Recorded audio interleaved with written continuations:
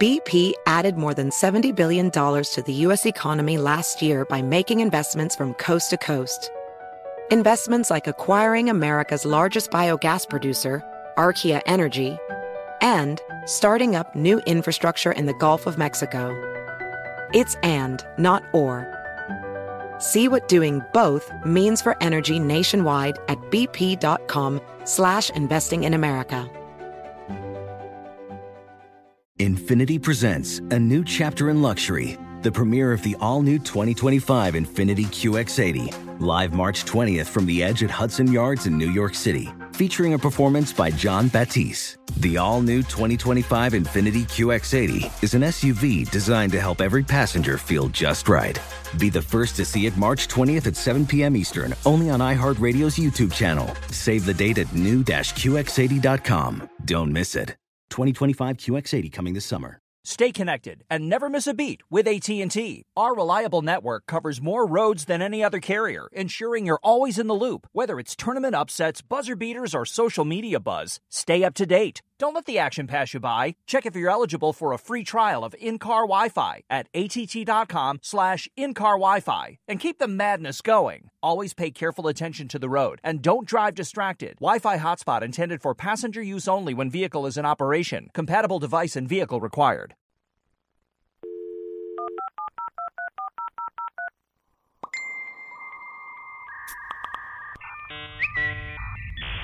Welcome to the Republican presidential debate here on the Fox Business Network. Round two of CNN's presidential debate starts now. In the center of the stage tonight, businessman Donald Trump. Right from the jump tonight, Donald Trump made waves. It's November 2015. The competition to be the Republican nominee for the 2016 presidential election has just begun to pick up steam. And a new political Twitter account has emerged on the scene. Posting at 10_GOP, it announces itself as Tennessee GOP, the hub for the state's Republican Party. It looked like a totally legitimate account. The picture on the Twitter page featured Tennessee's state seal. The account had all the right values. Quote, "I love God, I love my country," it announced on its profile. It soon posted literally thousands of tweets. Pro-Christian, anti-Islam, pro-family values, anti-gay rights. And it weighed in on the candidates, with tweets applauding Donald Trump.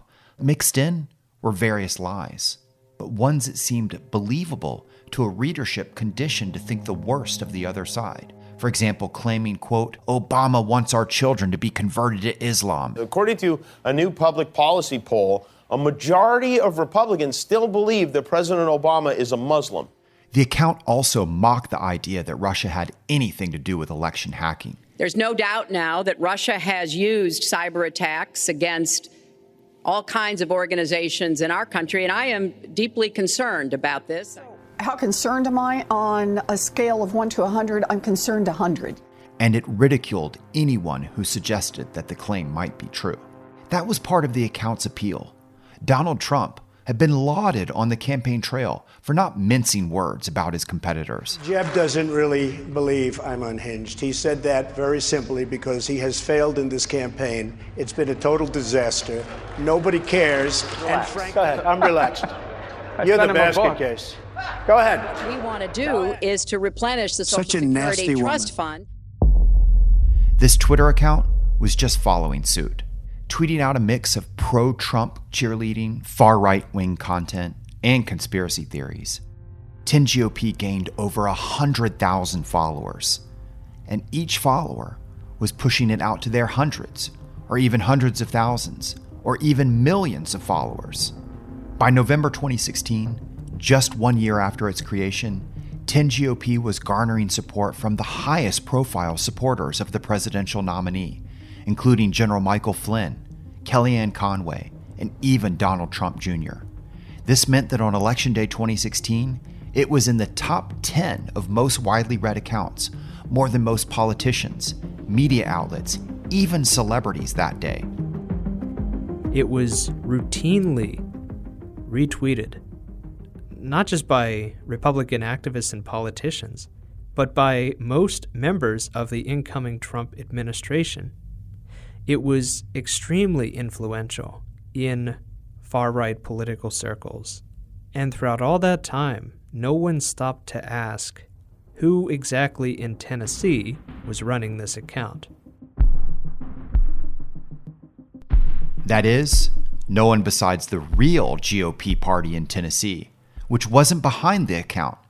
It took them 3 separate complaints before Twitter finally took action, permanently suspending the 10 GOP account in August of 2017.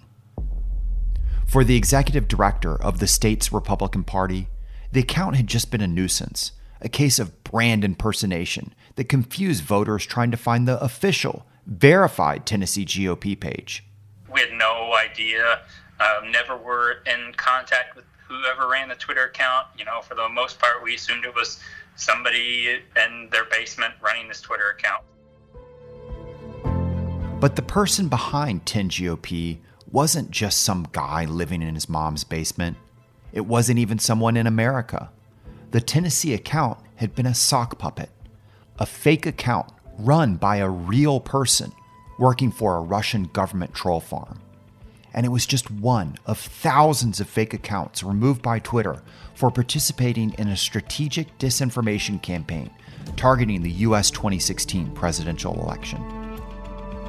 Twitter is cracking down on accounts deemed to be fake. Facebook on Wednesday said it had suspended a network of fake accounts used by Russian military intelligence. The company reportedly deleted some 70 million users from its site. That's equal to roughly 20% of the site's monthly tweeters.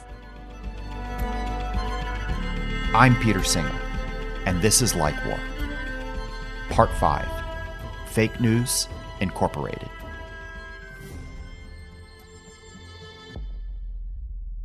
The interference that targeted the U.S. presidential election in 2016 came from all over the place. It came from tiny Eastern European countries where teenagers were trying to make an extra buck. It came from within the United States, on the darkest corners of the internet. And perhaps most notably, it came from the IRA. That's not the Irish Republican Army or an individual retirement account. No, we're talking about the Internet Research Agency. The Internet Research Agency was a troll farm, a sock puppet army of fake online accounts and automated bots spreading synchronized talking points. The agency was based out of a small industrial building in St. Petersburg, Russia. My co-author, Emerson Brooking, can explain who was the mastermind behind the troll farms. Now, this was not part of the Russian government. This was essentially a marketing firm operated by one of Russian President Vladimir Putin's cronies. When we talk about Russian interference in the 2016 election, most of the Russians doing that interfering, running those Facebook and Twitter sock puppets, they weren't spies or agents of the Kremlin. Instead, they were basically viral marketers. The IRA didn't conduct actual research per se. That is, unless you counted its information warfare efforts on how to use the internet to target Russia's enemies. Set up by one of Putin's cronies, who would later be indicted by the FBI, the organization started hiring young, English-literate Russians. Many of them had majored in the humanities and couldn't get jobs elsewhere. They'd grown up, like millennials around the world, steeped in global internet culture, which is very much American culture. That meant when they were asked to pretend to be American voters, to play to American political issues, they were quite good at it. And indeed, for many of the young Russians doing this work, they didn't bear any special animus against the United States. Instead, they saw it as sort of a creative challenge. The creative challenge? To set up and run thousands of sock puppet and tens of thousands of bot accounts online. They had one main purpose: to export Russia's influence. Not by making people love Russia, but by generating confusion and anger among Putin's foes. They did so by spreading falsehoods and sowing division among the Americans who they were masquerading as. To operate a sock puppet means that you are inhabiting a particular identity, that you consciously take steps to make this identity seem and feel like a real person. You might invent a fake history, background, interests. And the intention is when you write or share content using this persona, that you've convinced everyone else that this is a real person who's doing it. Instead of trying to get a real sympathetic person to write your story for you, you can just create a fake persona. They would plant a seed of a story. That story would be repeated by other media properties would pick it up. So there would be this chain of citation. Being a paid troll for the Russian Internet Research Agency wasn't easy. There were some leaked documents in 2014 that revealed some of the strict quotas that these employees were under. They were expected to work average of 12 hours a day, to post on news articles 50 times, to maintain 6 different Facebook personas and publish at least 3 posts a day that were discussing ongoing events. And they also had metrics they had to meet. By the end of the first month that they were employed, they were expected to have 500 subscribers. In many ways, it was like Black Mirror meets The Office, spending hour after hour in a cubicle, impersonating someone from afar. On Twitter, they were expected to get as many as 2,000 followers and tweet at least 50 times a day. Bespalov worked inside Russia's Internet Research Agency for 3 months in late 2014. He'd write up to 20 fake articles a day, spinning the war in Ukraine. That article would then be posted by a blogger and then be spread by someone in the social media department? That was one way, he says, or bloggers would write fake posts and he'd quote them in the articles. They bragged about sometimes occupying 50 different identities at the same time, of how they might be a retired military veteran and a young African-American activist the next, how they were weaving these fictions and stories and doing so to advance, ultimately, the objectives of the Russian government. So you believe that this operation was backed by the Kremlin? Absolutely, he says. Bespalov also believes it's still up and running. These troll farms can produce such a volume of content with hashtags and topics that it distorts what is normal organic conversations. As it turned out, all that effort by the IRA had paid off. The sock puppet personas may have been fake, but their influence was very real. Across America, BP supports more than 275,000 jobs to keep energy flowing. Jobs like building grid-scale solar energy in Ohio and producing gas with fewer operational emissions in Texas. It's and, not or. See what doing both means for energy nationwide at bp.com/investing in America. Your tax refund belongs to you, not an identity thief. Over $6 billion in tax refunds were flagged by the IRS for possible identity theft in 2023. If you're in a bind this tax season, LifeLock can help. LifeLock monitors and alerts you to identity threats you may miss on your own, even if you're careful with your personal information. And if you do become the victim of tax-related identity fraud, LifeLock has U.S.-based restoration specialists ready to help solve your identity theft issues. Plus, all LifeLock plans are backed by the $1 Million Protection Package, meaning LifeLock will reimburse you up to the limits of your plan if you lose money due to identity theft. Let LifeLock help you protect your financial information, so all you have to worry about is what to do with your tax refund.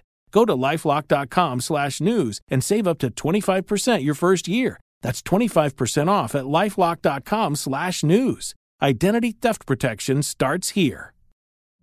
Witness the dawning of a new era in automotive luxury with a reveal unlike any other as Infiniti presents a new chapter in luxury, the premiere of the all-new 2025 Infiniti QX80.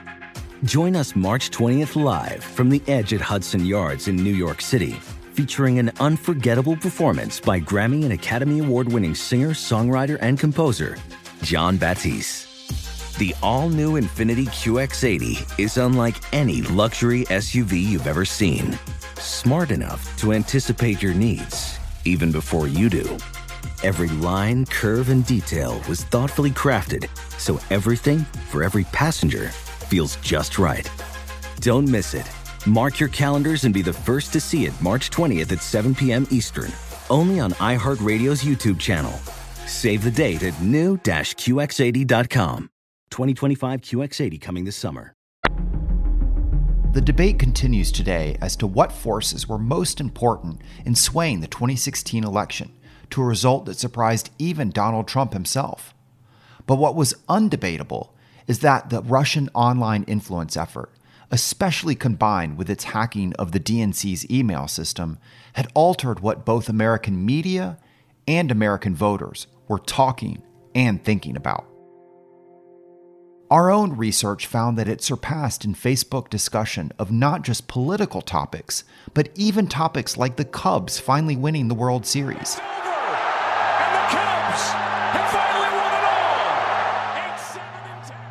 It gave a foreign power influence over the course of the election in a way that had never happened for a democracy before. The Russian intent had been to paralyze the country, perhaps to fatally wound an incoming Clinton administration and to bog them down with domestic troubles, so America could focus less on restoring the NATO alliance and less on countering the Russian invasion of Ukraine and Russian intervention in Syria. Instead of crippling a Clinton administration and handicapping the United States, the Russian government succeeded in defeating Clinton and miraculously in electing someone who would be much more their ally. So the Russian government's efforts truly did succeed beyond their wildest dreams. Days after the election, as the full extent of social media's power was becoming apparent, Facebook was also taken aback. The platform, originally created by a college student to help rate whether his fellow dormmates were hot or not, had just become the center of politics, and not in a good way. Mark Zuckerberg gave a quote that he quickly came to regret. Personally, I think the idea that fake news on Facebook, of which it's a very small amount of the content, influence the election in any way, I think is a pretty crazy idea. Now, he was immediately criticized for this. He was criticized in large part because you could go to Facebook advertising brochures and see where Facebook, the company, loudly bragged about being able to influence elections, and that was why politicians should advertise with Facebook. Essentially, carving out special rules for politicians. Here's how Facebook's VP of Global Affairs and Communications puts it. We have a responsibility to protect the platform from outside interference and to make sure that when people pay us for political ads, we make it as transparent as possible. But it is not our role to intervene when politicians speak. And that's why I want to be really clear with you today. We do not submit speech by politicians to our independent fact-checkers, and we generally allow it on the platform, even when it would otherwise breach our normal content rules. What Zuckerberg and other tech CEOs had to grapple with here was how online attention and virality and its influence on our real-world behavior was the very core of their business models. They hadn't set out to alter politics. The networks that they had created were for-profit businesses designed, first and foremost, to make money. And the more users, the more likes, the more shares and follows meant more dollars, not just in revenue, but in all-important share prices. If you were to go back 10 years, the earliest sock puppets were generally for commercial interests. It was fake comments you'd find on YouTube or Instagram or Facebook.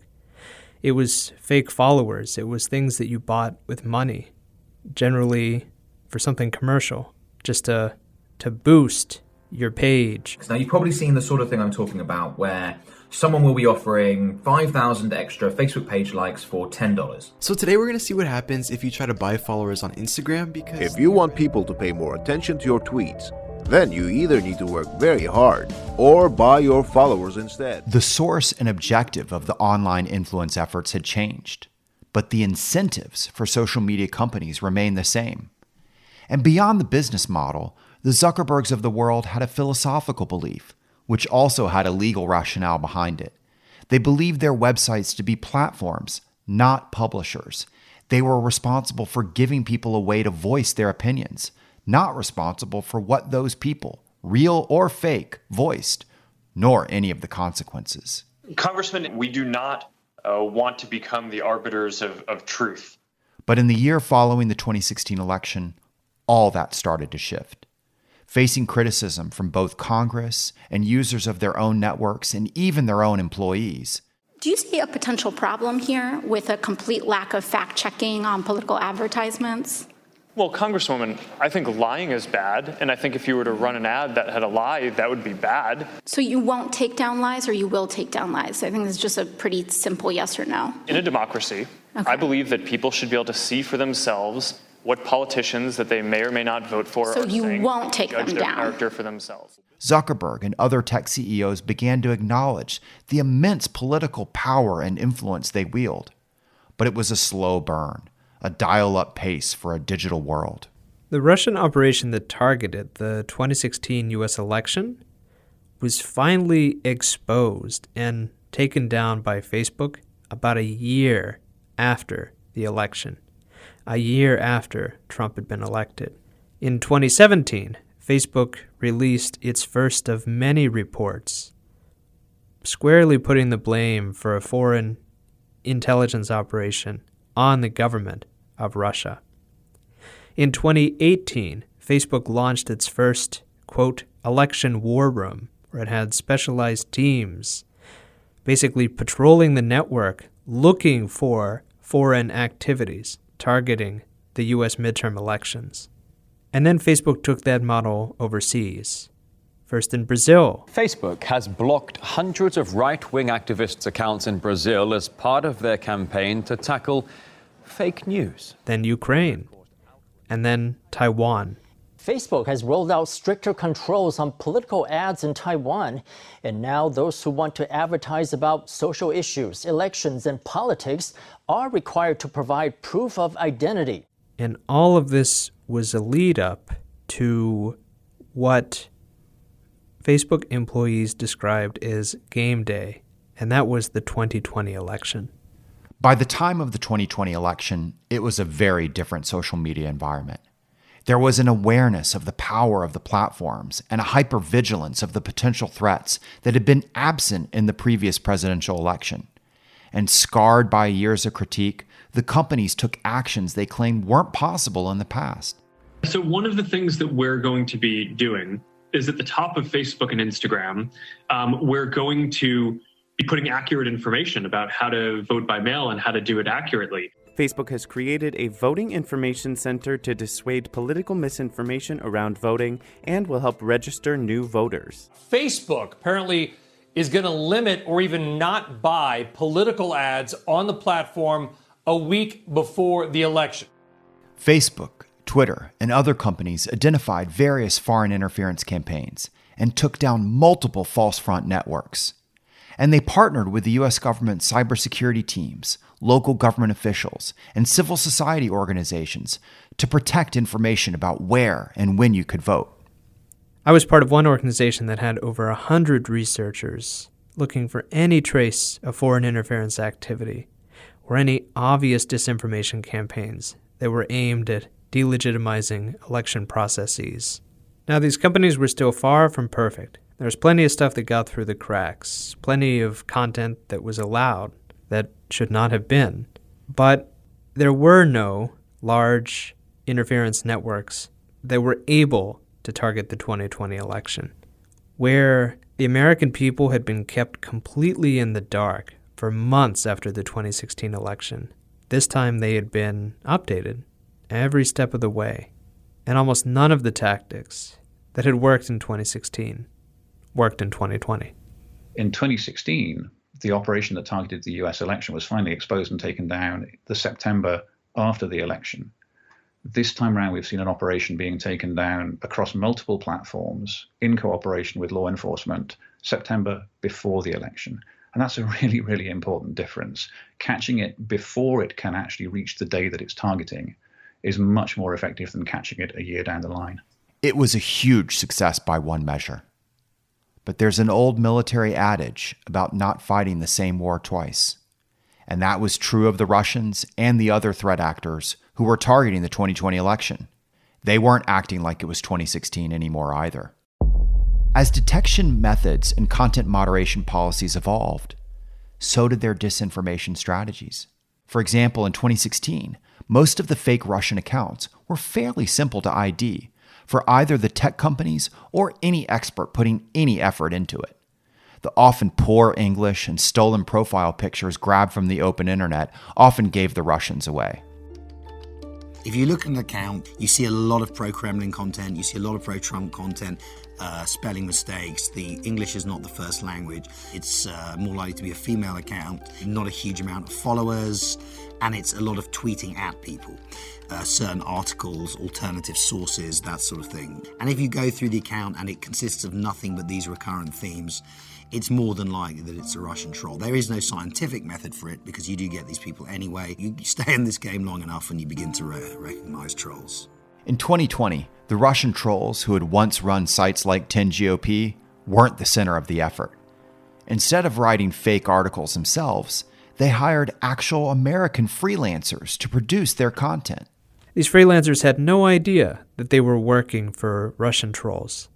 In fact, a lot of these freelancers talked about them being some of the nicest editors they'd ever worked with, some of the most generous. It is tough to be a freelancer. Pay is not good. But the Russian trolls were quite generous with their money. But even then, even with the AI-generated profile pictures, the use of real Americans for the writing and promotion of this work, the actual number of people who read anything from the Russian trolls was absolutely minuscule. It could be measured in the thousands. And the result was that Russian sock puppets and fake accounts didn't have the same impact on the 2020 election that they did in 2016. Social media companies made big changes to their platforms to make sure of that, and that's a huge step forward. But the fight against disinformation is far from over, because now Russia doesn't have to try so hard to inject falsehood from afar. There's enough of it being created within the United States to have a powerful and awful effect. The Russians didn't need to create fake accounts to push conspiracy theories on everything from lizard people and QAnon. Is this idea that somehow there's a group of powerful figures who are in fact not human, they're reptiles or they're lizards, perhaps extraterrestrials? Q is a patriot, but we do not know who Q is. People believe that Q is someone very close to President Trump. To space satellites stealing the 2020 election. There was an entire ecosystem of domestic voices to do it, and they were bolstered by a broader media ecosystem that, just like those Macedonian teens, saw profit and power in the lies. They would get support from far-right politicians. They no longer had to tell the truth. They could invent their own conspiracies out of thin air, and millions of people would believe it, and President Trump would promote it. During the pandemic, the QAnon movement appears to be gaining a lot of followers. Can you talk about what you think about that and what you have to say to people who are following this movement right now? Well, I don't know much about the movement other than I understand they like me very much, which I appreciate. But I don't know much about the movement. I've heard these are people that love our country. In this sort of environment, there was no need for a coordinated operation from the Russian government. And the scary thing is, it worked.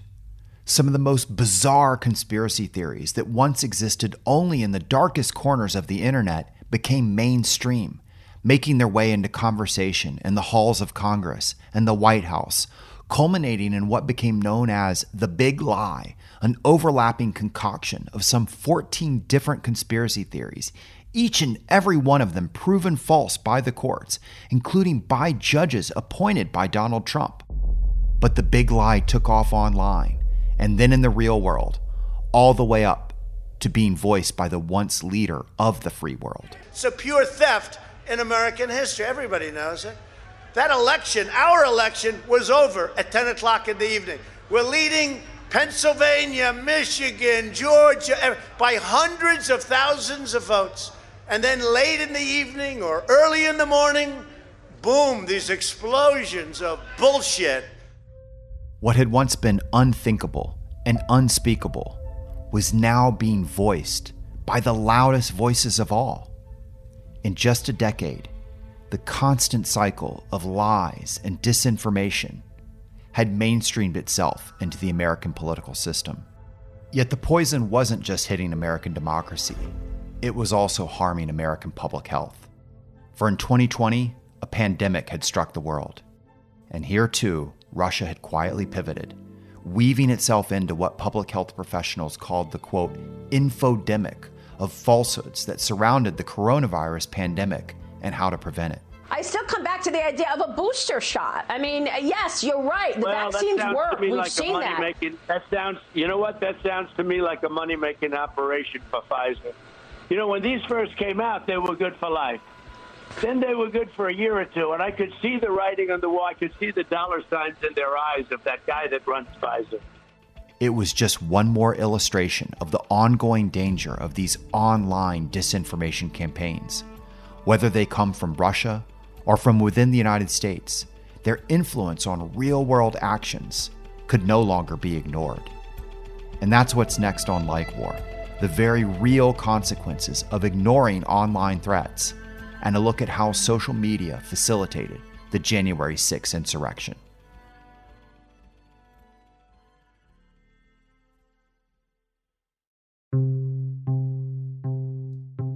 This is a production of iHeart Podcasts, Graphic Audio, and Goat Rodeo. Kara Schillen, that's me, is the series lead producer. This episode is just one of a 7-part series. Find other episodes wherever you get your podcasts. If you'd like to dive deeper into the work of P.W. Singer and Emerson Brooking, you can access the full audiobook Like War, on which this series is based, wherever you get your audiobooks. Writing and editing from Kara Schillen. Production assistance from Isabel Kirby McGowan. Senior producers are Ian Enright and Megan Nadolski. Please share this series with the hashtag LikeWar to find other conversations about the series. Thank you for listening.